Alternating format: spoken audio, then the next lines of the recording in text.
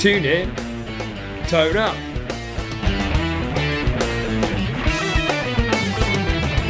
Your one-stop shop for guitar tricks, tips, techniques and advice. With me, Gary Shilladay, and my own excellent teacher, Dan Davis. In Guitar Lesson 27, Dan and I look at the thorny topic of songwriting and arranging original songs, starting with a riff I wrote a long time ago, and with lots of background discussion about how to write songs in general.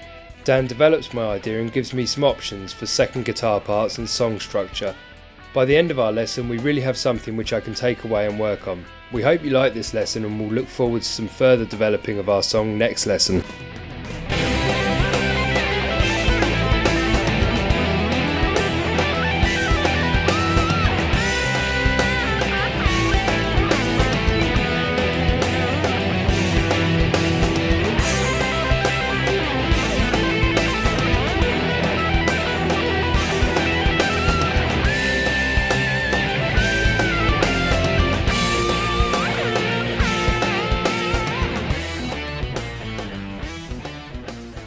So Gary, you and I were talking earlier today about what should be the subject of today's lesson. What could we go over, and maybe something that you and others might get something out of. And I suggested the thorny subject of guitar parts, and not in terms of other people's songs, but I'm talking about sort of songwriting, maybe when the song is written or as you're writing it, how to write some cool parts which won't get in the way of things and which will help carry the song. Is that something that you think might interest you?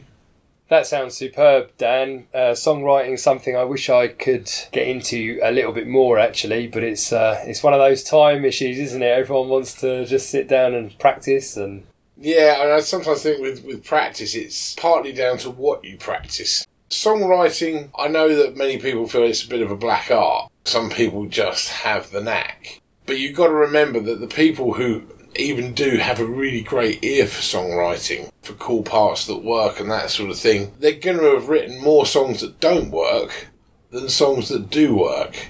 Yeah. And I think there's definitely, not so much do's and don'ts, but I definitely think with songwriting, there's things that help things along, getting songs out there. I teach a lot of kids, so I hear an awful lot of GCSE compositions. If ever the moniker the good, the bad and the ugly were ever applicable, this would be one of those cases. Some people have some brilliant, amazing ideas, but they don't have any theory to back it up. So they have some really, really great ideas, but they get stuck when it comes to tying one part in with another part, because maybe they've changed key halfway through and it sounded really good, but they can't get back to where they were. Other people are maybe writing to a definite itinerary, so they're told, right, it needs to be this and this and this. So that's not quite the same as the freedom of free songwriting and doing as you choose. So they're trying to cram everything in there that they're being asked to cram in there. I see also an awful lot of people who tend to borrow from the same cliched chord progressions and things like that. So I see a lot of different compositions, and usually with people, I think thus far I've always been able to add something of value to what they've written to help them or push them in the right direction. yeah, I've written a lot of songs myself. They may not get many airings, but I've written a lot of tunes myself, and I do know what the pitfalls are and where the problems lie. So, shall we write a song? Yeah, that sounds like a plan. I was just thinking about something, actually. That ages and ages and ages ago, I wrote a bit of a kind of riff or set of chords. Okay. That I've never properly sat down and finished. A friend of mine has, and it's okay, but I still think that song is still out there to be looked at a bit. Maybe... Let's do that. Shall we? Got to remember it. I do feel with... And maybe you won't like the riff. That's the other thing. Just tell me and we'll cut it all.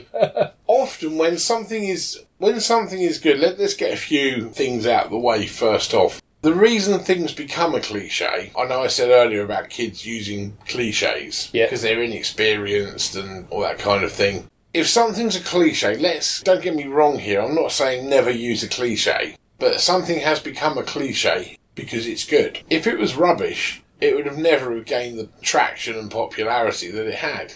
But the problem is that once one person borrows it, and then everyone else borrows the idea, you can kind of end up with a very blatant borrow of an idea. I don't know if you've seen this little snippet on YouTube. I remember it was there years ago. of a guy who knocked out the chords to Pachelbel's Canon and then proceeded to play so many songs that you've heard using this chord progression, and he was just trawling through the same 4 chords. It's such a classic chord progression, it's been used and abused over and over again. Yet, many of the songs there, we wouldn't go, hey you, that's Pachelbel's Canon, don't steal that, old chap. Yeah. So sometimes it's not always the fact you're borrowing a cliche, sometimes it's how you serve it up. So if you're doing it like everybody else does it, probably time to take a step back and look at what you can do differently. But show me what you got. Yeah, okay. If it's stuck in your brain, I think it is. I'm sure there must be something good in there.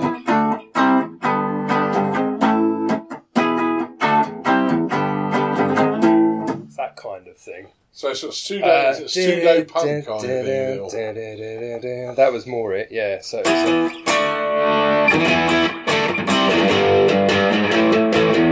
yeah, exactly that.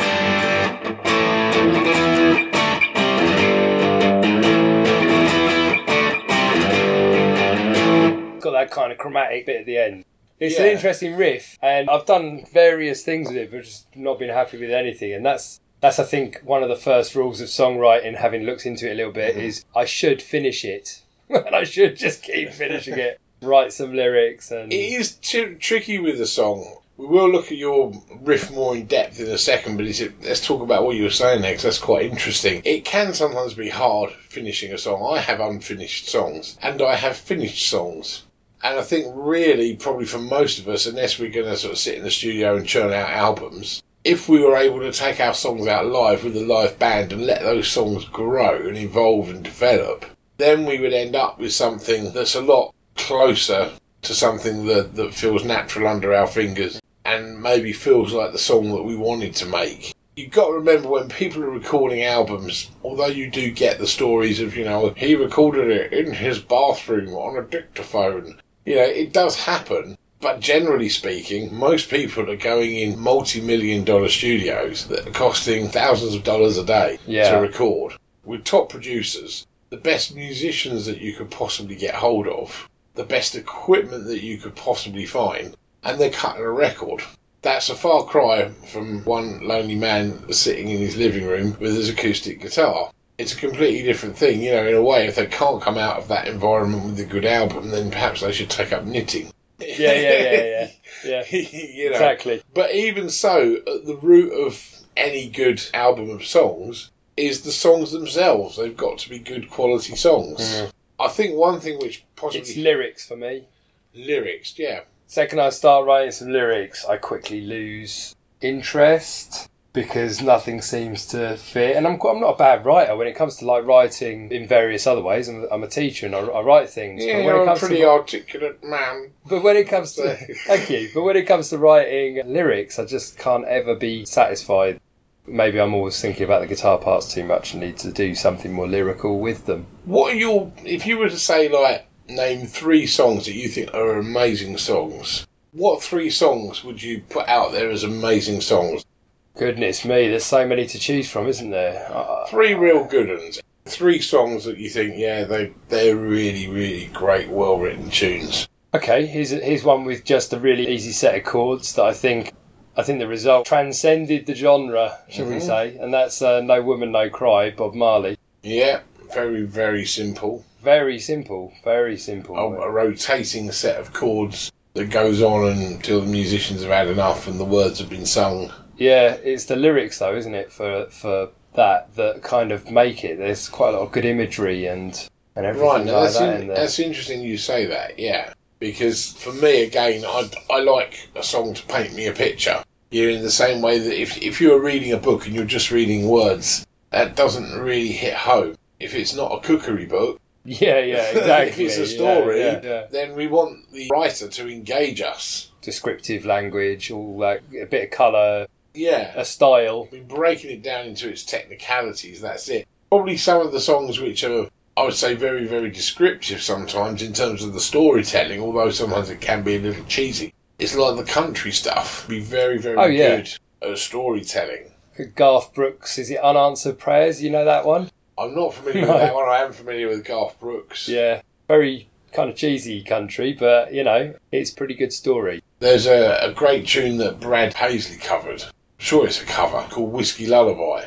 I know that one, yeah. And it's very... Oh, it hits you hard, doesn't it? Yeah. Yeah. It's like even the first... Like a freight train. No, even the first line, she put him out like the end of a midnight cigarette. Yeah. That's just such a fantastic line. Put a bottle to their head, isn't it? And pull the trigger. That's it. Triggers. Bottle to their head and pull the trigger. That's it. That's a great song. It is a great song. There's a couple of others of his as well, and they're all very well written lyrically and musically, aren't they? They've got everything really. There's one about his stepdad. That's a good one. If I could be half the man that he was, or something. Yeah, I think I know the song. Yeah, that's good. I mean, with that sort of genre, I mean, there's a few people like Brad Paisley. Bob Dylan was great with words as well. I was going to say All Along the Watchtower was another song that I think... That's pretty clever. They're so simple, aren't they? What's the one that Adele covered? I go hungry, I go black and blue. Yeah. I go walking down the avenue. That one. I can't think what it's Make called. You Feel My Love. Yeah, that's him, isn't it? Yeah. I mean, fantastic set of lyrics. Bruce Springsteen springs to mind. Oh, yeah, he's got some great cracking tunes, hasn't he? Fantastic tunes. What's the one? Born to Run. Yeah, it's amazing. And so... Led Zeppelin, I really like Ramble On. Ramble On. It's just that amazing guitar pumping rhythm. The lyrics, again, are quite magical and take you away. So you identified some interesting things. So one thing is sort of the lyrics, so lyric writing. Now, lyric writing... I think we're all continually learning. If you don't sing as well, you're at a disadvantage. Do you sing? Much more than I used to, yeah. Well, that's good, because when you sing, especially if you can sing, you have no instrument as a barrier as such. I mean, we have our voice, we can't see our vocal cords. That is a complication. As my nephew, who's a very good singer, once said to me, we can't see this instrument we're trying to control. And if we're trying to be a really great singer, that could be a barrier and a problem. But for most people, a melody that sticks is a melody you can hum or a melody you can sing. And so if you're singing, you need to put that with the words, because obviously you need a strong melody. So if we were taking your riff what are we going to do melody-wise? Well, that's the issue, yeah. And it's like, what do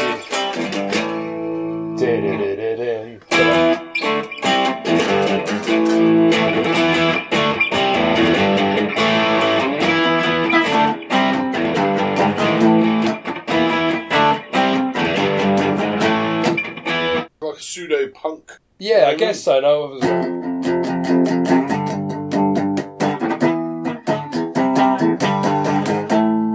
or was it actually? Hang on. That's it. So it's actually shifted. Yes, that's it.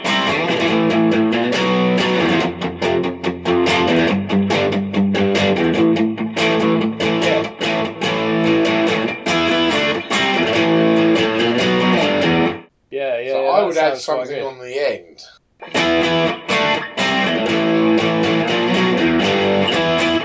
Ah, nice.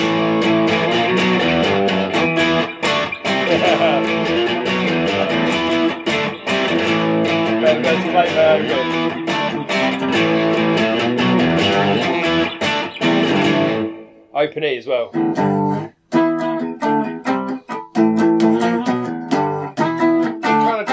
Back in again. Yeah, okay, yeah, that's it sort of takes cool. you back to the E.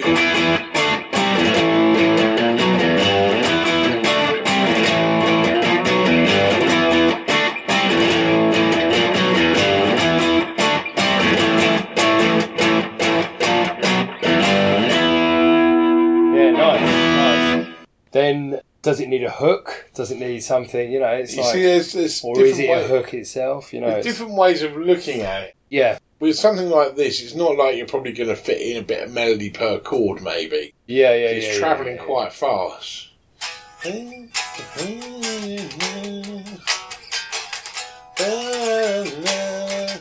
So I would think is that kind of stripes or strokes or something? I'm just thinking of the melody that I'm hearing over the top. So if you can't hear it, as I always used to say, you can't hear it, you can't play it. Yeah. So I would play it a few times, hum along with it. A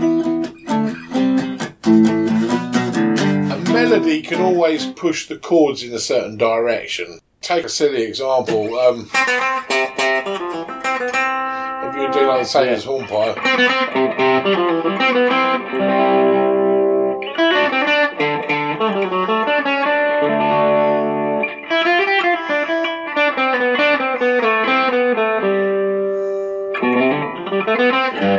That's definitely writing out the C chord, then the D chord, then the G chord, then back to the C again.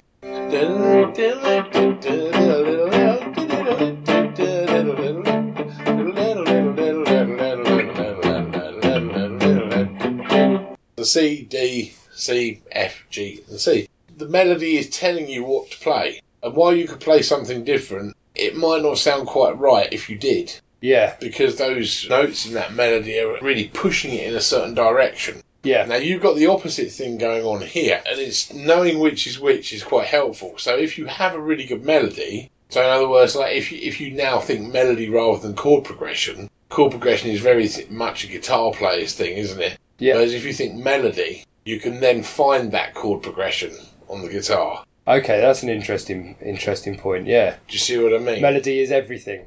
Well, melody, if scales tend to be built on notes kind of going up in a line, chords are built on notes kind of going across the fretboard from low to high. So therefore, when you're looking at a melody, it's a bit of a blend of both, especially if you're singling out certain chords. Think of Jessica by the Allman Brothers. It's basically like an A major arpeggio with an added note. Yeah.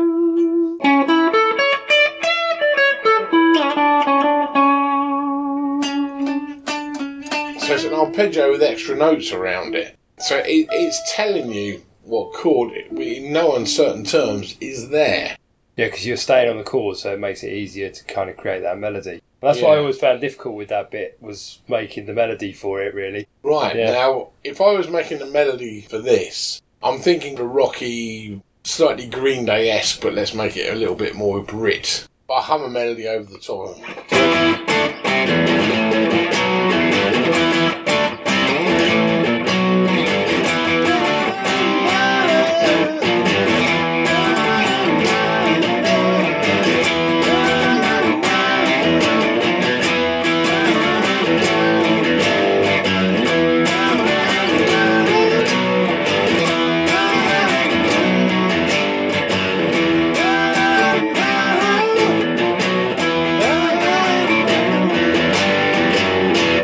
Similar. I'm flipping the table, so like a frantic verse with a more measured chorus. So you went to the F.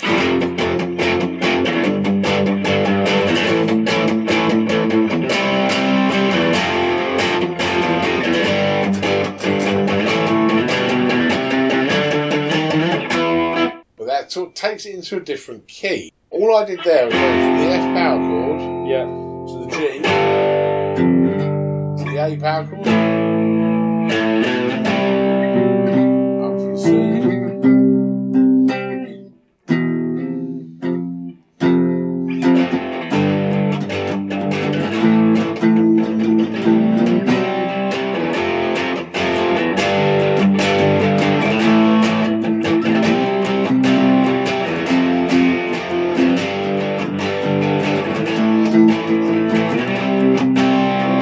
So then we'll go.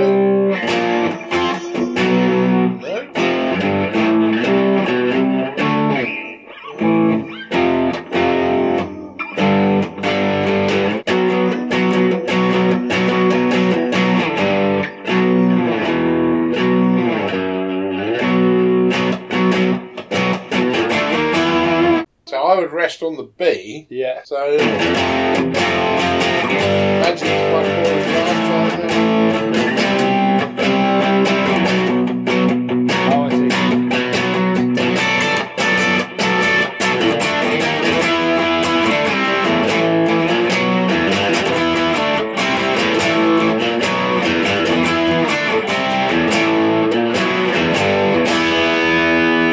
It works, doesn't it? So this is That's what I was nice. talking about, not that you're a GCSE student, but I was talking about the kids who they write something, then they don't know how to get back to where they were going. Yes. So you've got to have a pathway back in. And that's the B there. Unless you're going to change key, but then next time round you're going to have the same problem. So you're going to change key again. So unless you want a complex song that keeps changing key. Yeah. You might do. I mean, Kiss's God Gave Rock and Roll to You changes key about 4 times. Yeah. And some of the Great keys, tune. It's an amazing tune. Kiss stuff is surprisingly well written. Once you start digging, you'll see what I mean. So I went from the F to the chorus.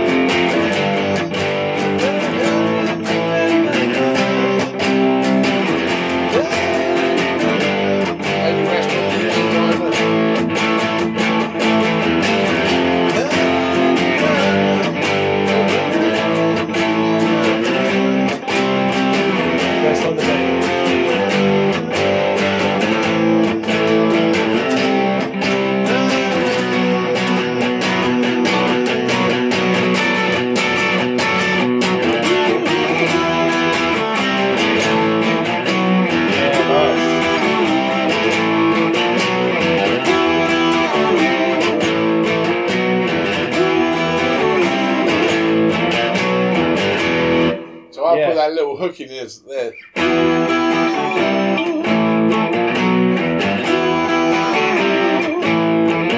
After the chorus is done 4 times. Yeah, nice. What we've done with this is we've taken your basic riff. Yep. And we've taken your chorus idea. So I haven't messed with that. We've decided what genre it kind of fits in. Now I know every person, I don't know if you've ever answered the Small Lads. But really. Certainly in an eclectic town like Brighton, if you ever answered the Small Lads for like a Guitar Player Wanted or something. Oh, yeah. I used to when I lived with my parents, and then I kind of gave up. Because every original band I ever went for an audition with, you say, well, what sort of, what are your influences, what do you like? You can't really pigeonhole our sound. Right, so you sound crap. Yeah. The fact is, usually birds of a feather flock together. So rockers tend to attract rockers. The country boys attract country boys, and the blues boys attract blues boys. Yeah. You can sometimes find yourself, like I sometimes do, where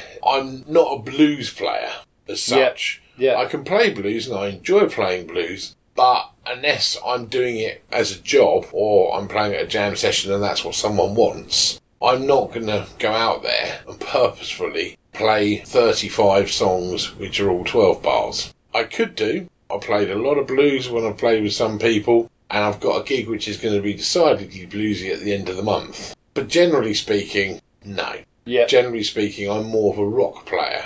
So the blues players can be sometimes maybe a little wary of the rock players with their too many notes and flamboyance and all the rest of it. And then the rock players can be wary of the blues players.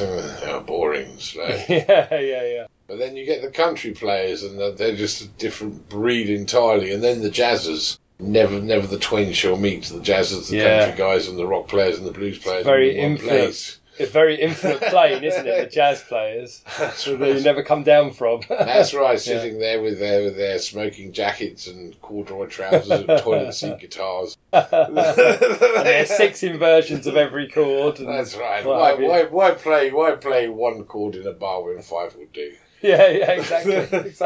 God bless the jazzers. But what I'm trying to say is that most people know where they sit. I love playing a bit of country. I do love playing a bit of blues. I do love playing a bit of slide even. That sometimes I think surprises people when I've got a bottleneck out. I'm not the world's best slide player, but I'm certainly not the worst. And I love the sound of it. The sound of bottleneck is awesome. But there's also many different styles. But most people kind of know what they're going for as a band, as a collective. Your songs will eventually morph into sounding like you. And probably with every album, if you look at most albums, even by very eclectic players, the album works as a collection of songs. You listen to Joe Satriani's albums, and there's definitely like a theme that runs through each album. And so when we're writing a song, it's a good idea to kind of know roughly where we're going with it, I think. Yeah. What's the sound that we want to produce? What are we doing here? Well, at the time I wrote that riff, which was years ago now, we were in a band, me and some friends, and we were playing a lot of rock, kind of grungy type rock.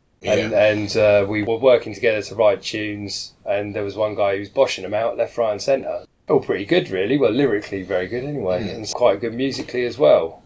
There's some pretty good... There was a riff on one of them that was like...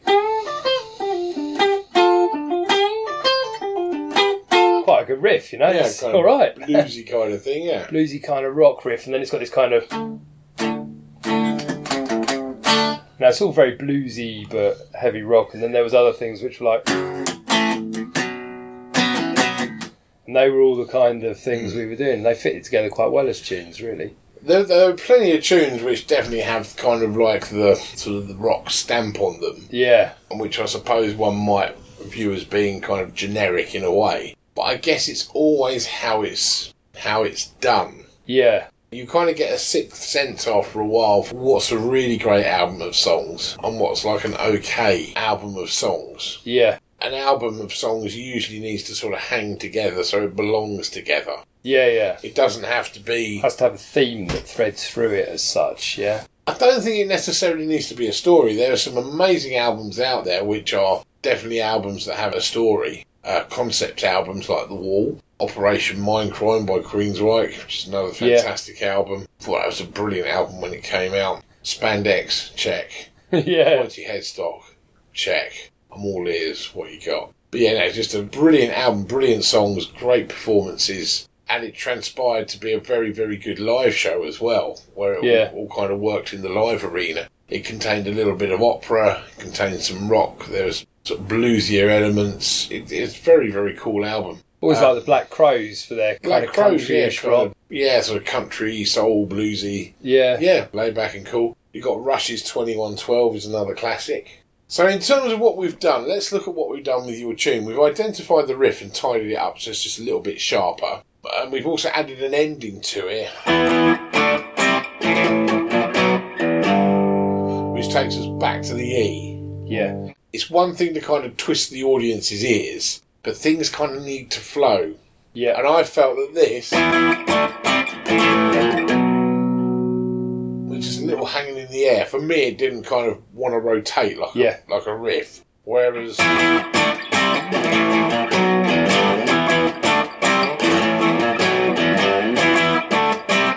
Yeah. The other thing you do with the chorus is sort of a little bit more sort of stompy to let the melody kind of do its thing. And we've chosen to use the C as a springboard to a B power chord. Yeah. And then the A 7 minor sharp as well. 9.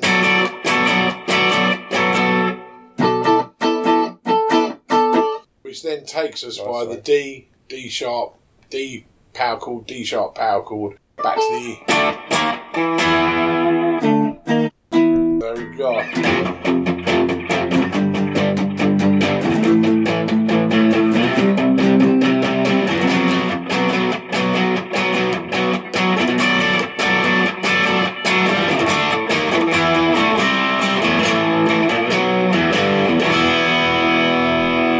Now way to write some lyrics, maybe.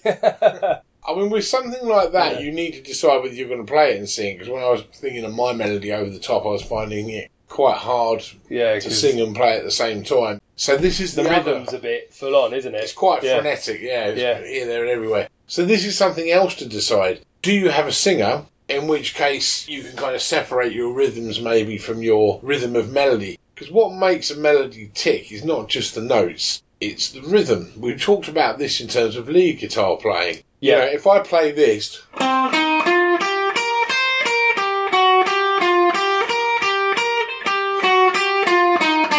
apart from sounding awful, it's just not interesting. Yeah, yeah. Not got any phrasing. Exactly. Whereas if I alter it, a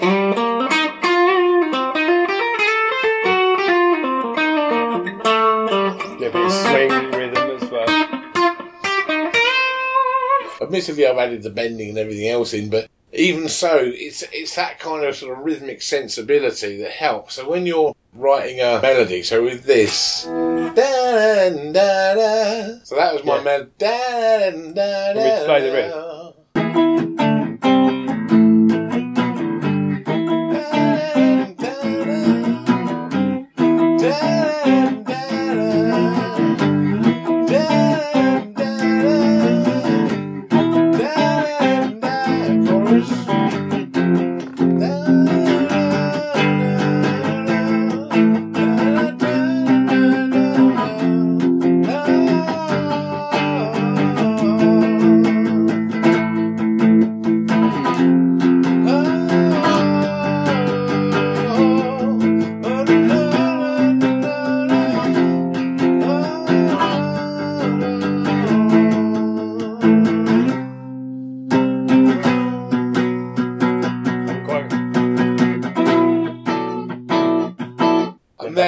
the same verse chords again. That kind of chant. Oh, whoa.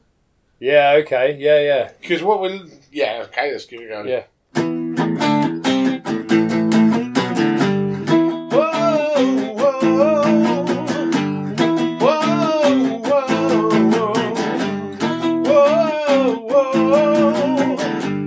Because although you get back in, so although you get the rules of like your verse, chorus kind of rules of songwriting, with the middle eight in the middle, we're also looking at where we can place things like our hooks as well. So something like that might actually be a really good way to bring the song in. Yeah.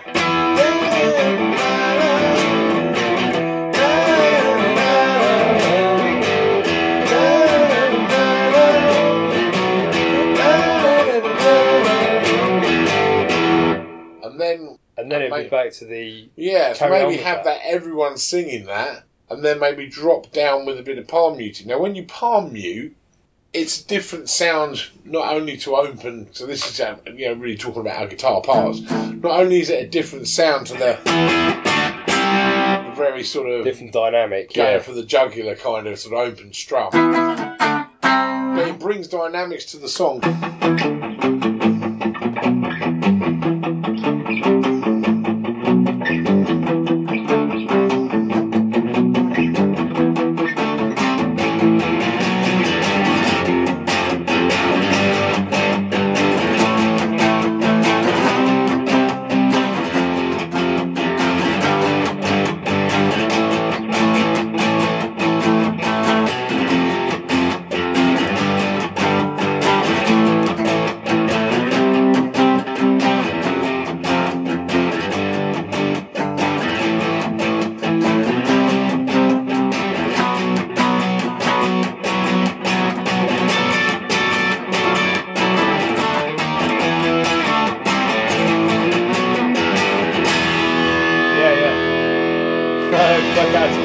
That sounds really good, actually.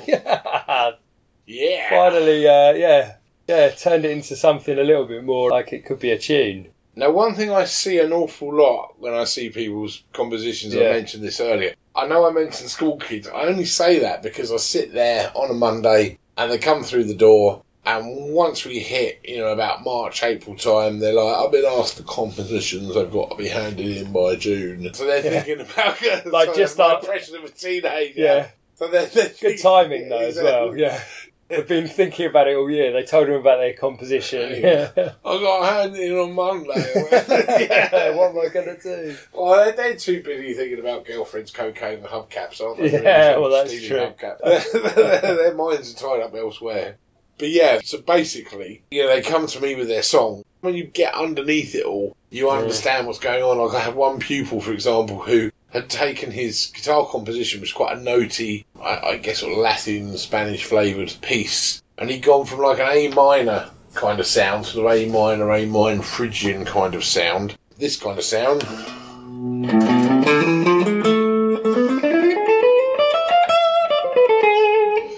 And he used it to somehow pivot into C harmonic minor.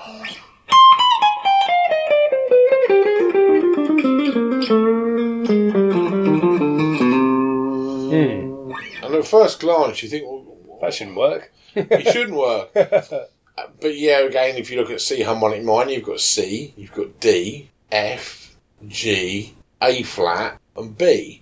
Yeah. Those notes all belong in A harmonic minor. Right, okay. The only one that doesn't, G doesn't technically belong, but it sort of falls in the A minor group of notes, even if it falls slightly shy of Phrygian. Yeah. The only note which doesn't quite belong in there is actually the E flat. Yeah. So when I unpicked it, I was like, how the hell did he do that?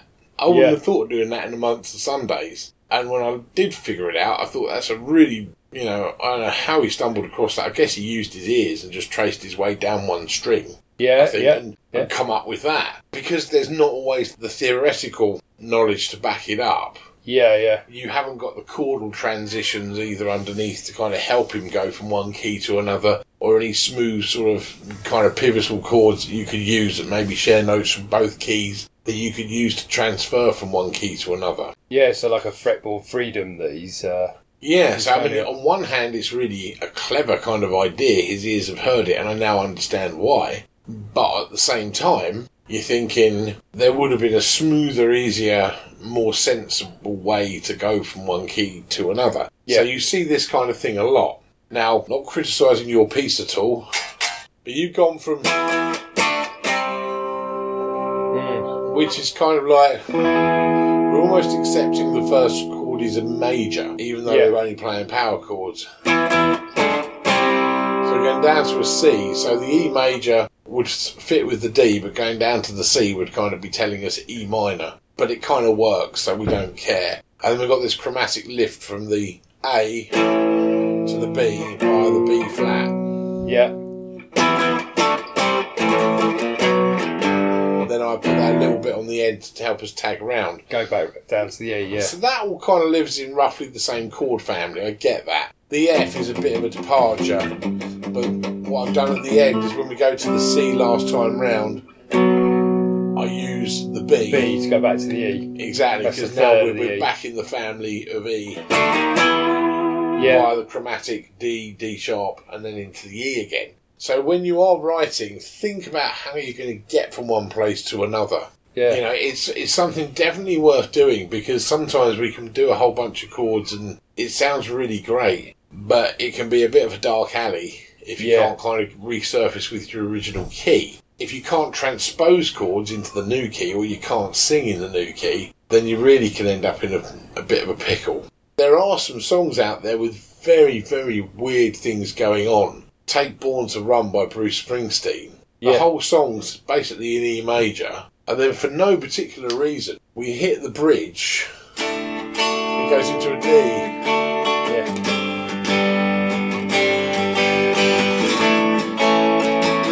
But then inexplicably up to a C. Then back around again.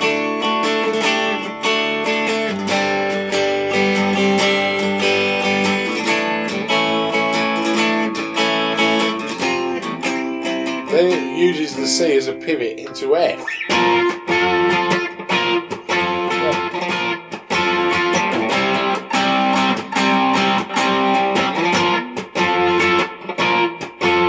And then does this thing, goes chromatic. The F sharp.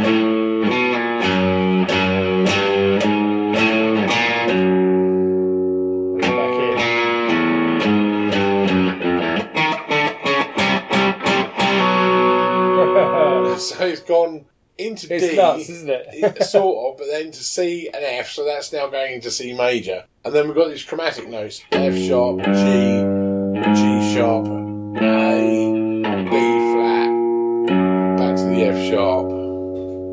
Then B, B flat, A, G sharp, G, F sharp, F, E flat, D, D flat, C.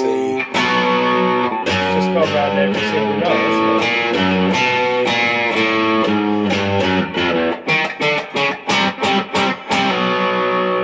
And now we're back into E. So it's kind of gone up, then down, then up an octave to keep going down the notes, I think possibly, and I don't know, I'm not Bruce Springsteen, I've never read an interview with him, but it is quite possible he was writing the song, went into that bridge, realised, how the hell am I going to get out of this without changing the key of the song? How do I get back to the original key? I've got another verse and chorus to sing yet. And then thought, okay, if I go up, I can go up to come back down again. Yeah, that makes sense. But somehow, some way, you've got to figure out these little links. One thing that you can use as a possible was he went from the F chord and then he proceeded to go up semitone at a time, so chromatically, from F sharp. So F sharp, G, G sharp, A. Yeah. So you went up. Even though he's gone down an octave. Yes, then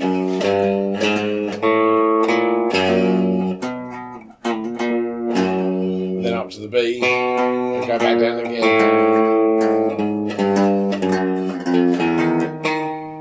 So the F E, E flat.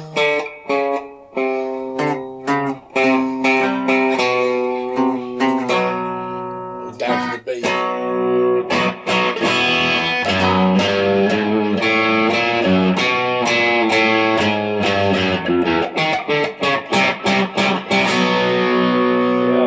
That bit of that song, that's quite something, isn't it? When you first hear it, crikey, what the hell? It's Yeah. jazz. Yeah. What's he doing? It's Bruce Springsteen playing But jazz. once you kind of got your head around it, it is very, very simple. It's a very simplistic idea. Yeah. And he's done it using sort of rhythm and hitting enough notes until you kind of get to the one you want. Sort of. But you need to find ways of moving between the keys. So watch your writing when you are writing, that you can move seamlessly between the keys, or you can write something which allows you to. One thing which you can use very easily is a chord that's shared. So say you were doing a song in C.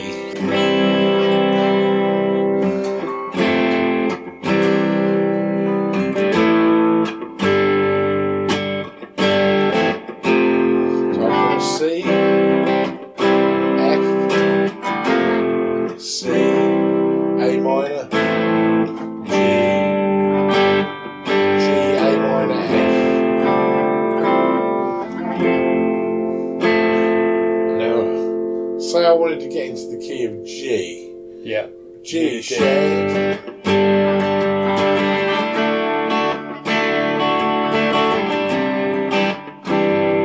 So your shared chords would be C, it would be A minor. D minor would be in the key of C, so you'd actually have to kind of do the D major. Yeah. You know, instead of that. Yeah, I've got it, yeah. But looking at the things that are shared, I could do that fairly easily.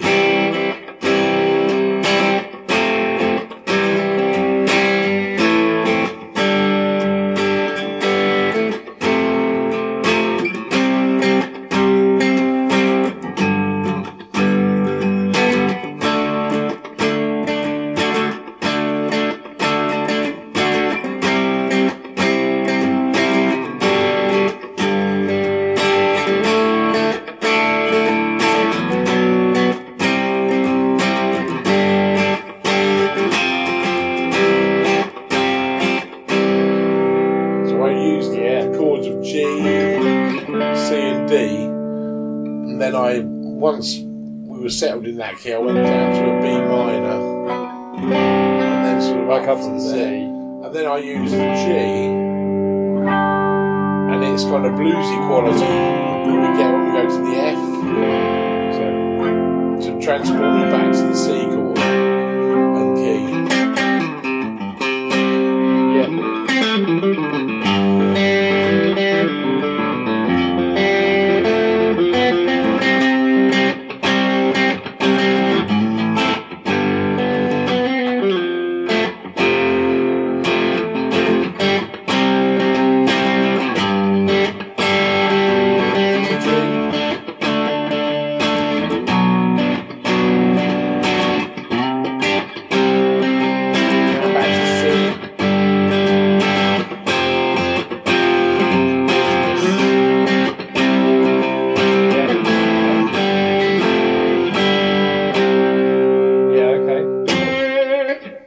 Finding using those shared chords, and you can also do the same thing with solos, which I think we possibly talked about before, by using shared notes as you go from key to key and mode to mode, scale to scale. Now, going back to your tune, something I would like to cover before we go is what we could do to add interest to what we've already got. The second part, or like a second guitar part. Yeah, okay. 1, 2, 3.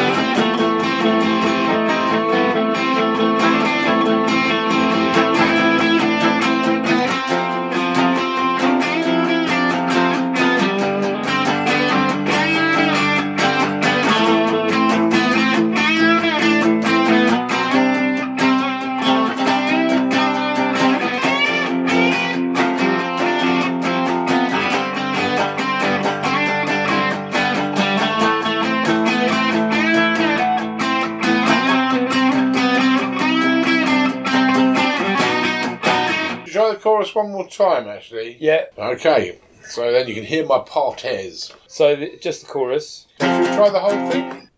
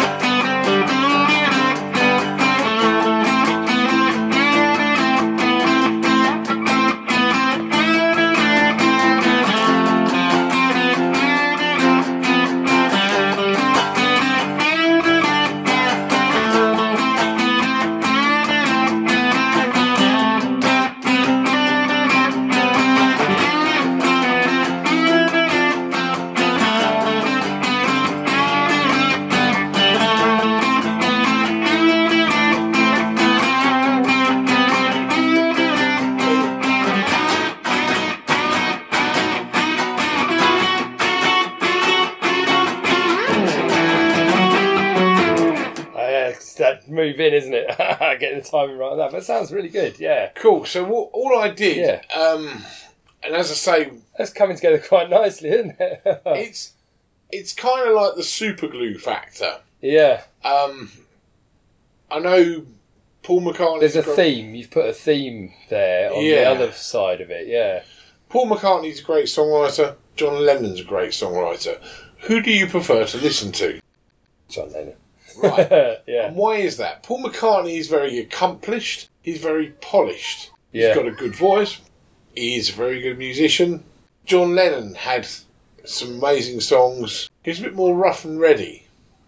A bit more quirky, if you will. And I often felt that in the Beatles, while they all had their part, that McCartney kind of was the glue that made the song tick. Yeah. People out there may disagree. I mean, this is just my take on it. I'm just one man. I could be wrong. But I always felt, for me personally, listening to Beatles songs, I love the Beatles, that McCartney kind of was the glue that brought the song together and made it tick and made it function like a pop song. Lennon kind of added that twist, the odd chord in there, the odd chords that you didn't expect. The odd melody line you didn't expect. And sort of as time went on, in later years, obviously, kind of Lennon got a bit more, and the Beatles as a whole got a bit more out there. But if we're talking sort of the earlier years, there's a quirkiness in some tunes. Like All You Need Is Love had that kind of 7/8 vibe. Otherwise, it would have been such a normal, run-of-the-mill song in some respects. It's that jarred you when you listen to it, but in a good way. It's like, oh yeah, that's quirky, that's kind of cool. Brass instruments and stuff like that, you know? Yeah. Exactly, yeah. That kind of hook. And it's funny when the band parted company and you listen to Lennon's solo stuff and you listen to McCartney's solo stuff, it's quite a different listening experience. And McCartney's sort of brilliantly crafted songs played by world-class musicians, and it's all very nice, but sometimes maybe a little bit too bland for its own good, but very well put together. And then you listen to Lennon, it's very rough and ready, it's quite sort of political, but it's got this kind of like earthy quirkiness about it that's quite enticing. You know, songs like Woman, amazing song. Imagine, I mean, the songs don't come much flaming bigger than that and better than that. Well, that's pretty incredible. So interesting chord movements and voicings on that, isn't it? Yeah, it's quite simple, really. It is. It's pretty straight. But I would say to anyone sort of listening, and to yourself too, is that when you're thinking of songwriting, we want to have that glue that binds a song together and makes things flow. You know, in your piece, it was kind of sending it back to the original key and doing it smoothly. In terms of the parts I was playing, I'll show you those. They were really easy. All I was doing was octaves.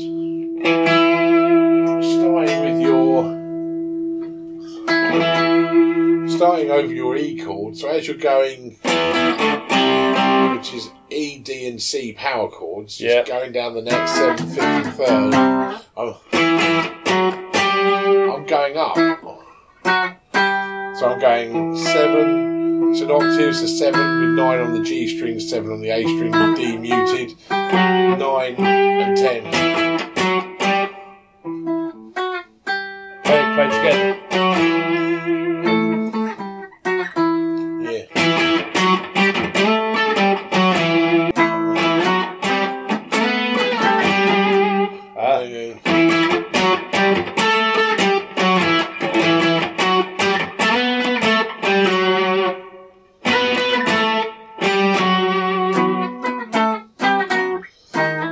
A similar line.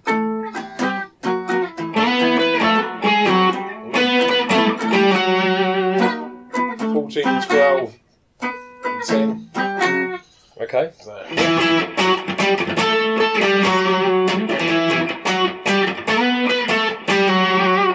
Nice. And sort of repeated. Nothing complex there, really.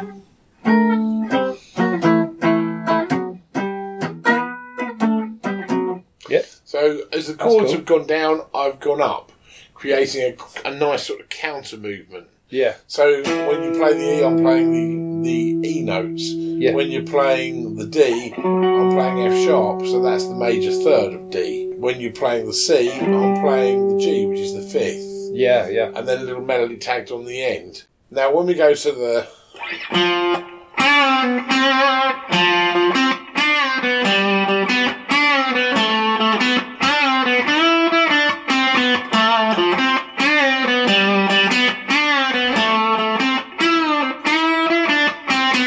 Kind of adds a bit of musicality to a punk song, doesn't it? Exactly.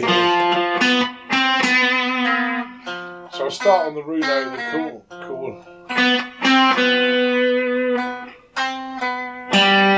So F, then G.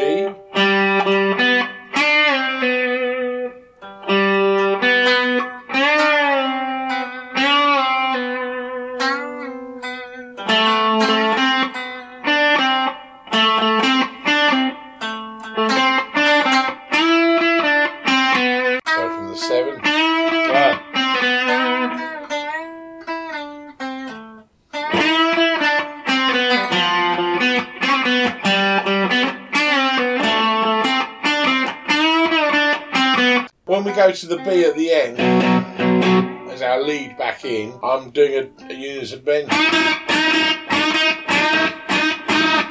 which is first finger on the 4th fret, and 4th fret of the B, bending the 6th fret of the G up against it. Then go 3 frets higher. So we've gone from the major third to the 5th.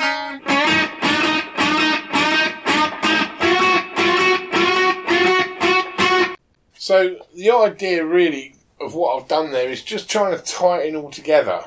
Yeah. It's kind of like a... Yeah, no, thanks for that. I think I'm going to add you to the thing when that makes us a fortune now. Absolutely. So when you're trying to think of guitar parts with a tune, always think of dynamics. What's this tune doing? If you're on 10 and you're steaming away, I know we talked about this before in terms of guitar sounds. Yeah. If you're on 10 and you're steaming away like a steaming thing, you've got nowhere to go, which is fine if you're playing a flailing solo. You know, to a degree, if you're on the right sound on your amp or whatever, that's absolutely fine for certain things. But you want to hold something back in reserve. Now, if I was playing a punk song, I want the chorus to pop. I want the song to rock, but I want the chorus to really pop. Yeah. You know, especially if it's got this kind of pop rock. You want the chorus to pop. So I would start, if I was starting this song, I'd start with my hook, or whatever it is. And then I would drop down to guitar, bass, drums, muted, big volume drop, allowing the vocals to be sort of doing their thing. As the second guitar part has now drifted off. Yeah. We've done that in the intro, that's the loud bit. And then with our chorus, then in comes like the lead guitar line, and then back in with our hook, and now the second guitar carries on with the hook it started with. Yeah. You know, so it's about arrangement as much as anything, building our light and shade into a piece so it doesn't all sound the same. It's got things that grab people in it. It's an awesome lesson, really, with a a piece that I'm almost inspired to go away and write the lyrics for. So I think much. you should. That's all right. No, I hope you do write the lyrics. I hope so too. I can't wait to hear them. Yeah, okay. Thank you. No worries. Cheers. Stay tuned for more episodes, jams, improvisation ideas and well-informed thoughts about amps, pedals and guitar tone. If you enjoy this podcast, leave us a review on iTunes, find us on SoundCloud or see our website on tunein-toneup.com. Here you'll find show notes, tabs and further research and resources. It's also a good place to get in touch. We hope you're finding these lessons as interesting and as useful as I do, and if you have any suggestions, we'd love to hear them.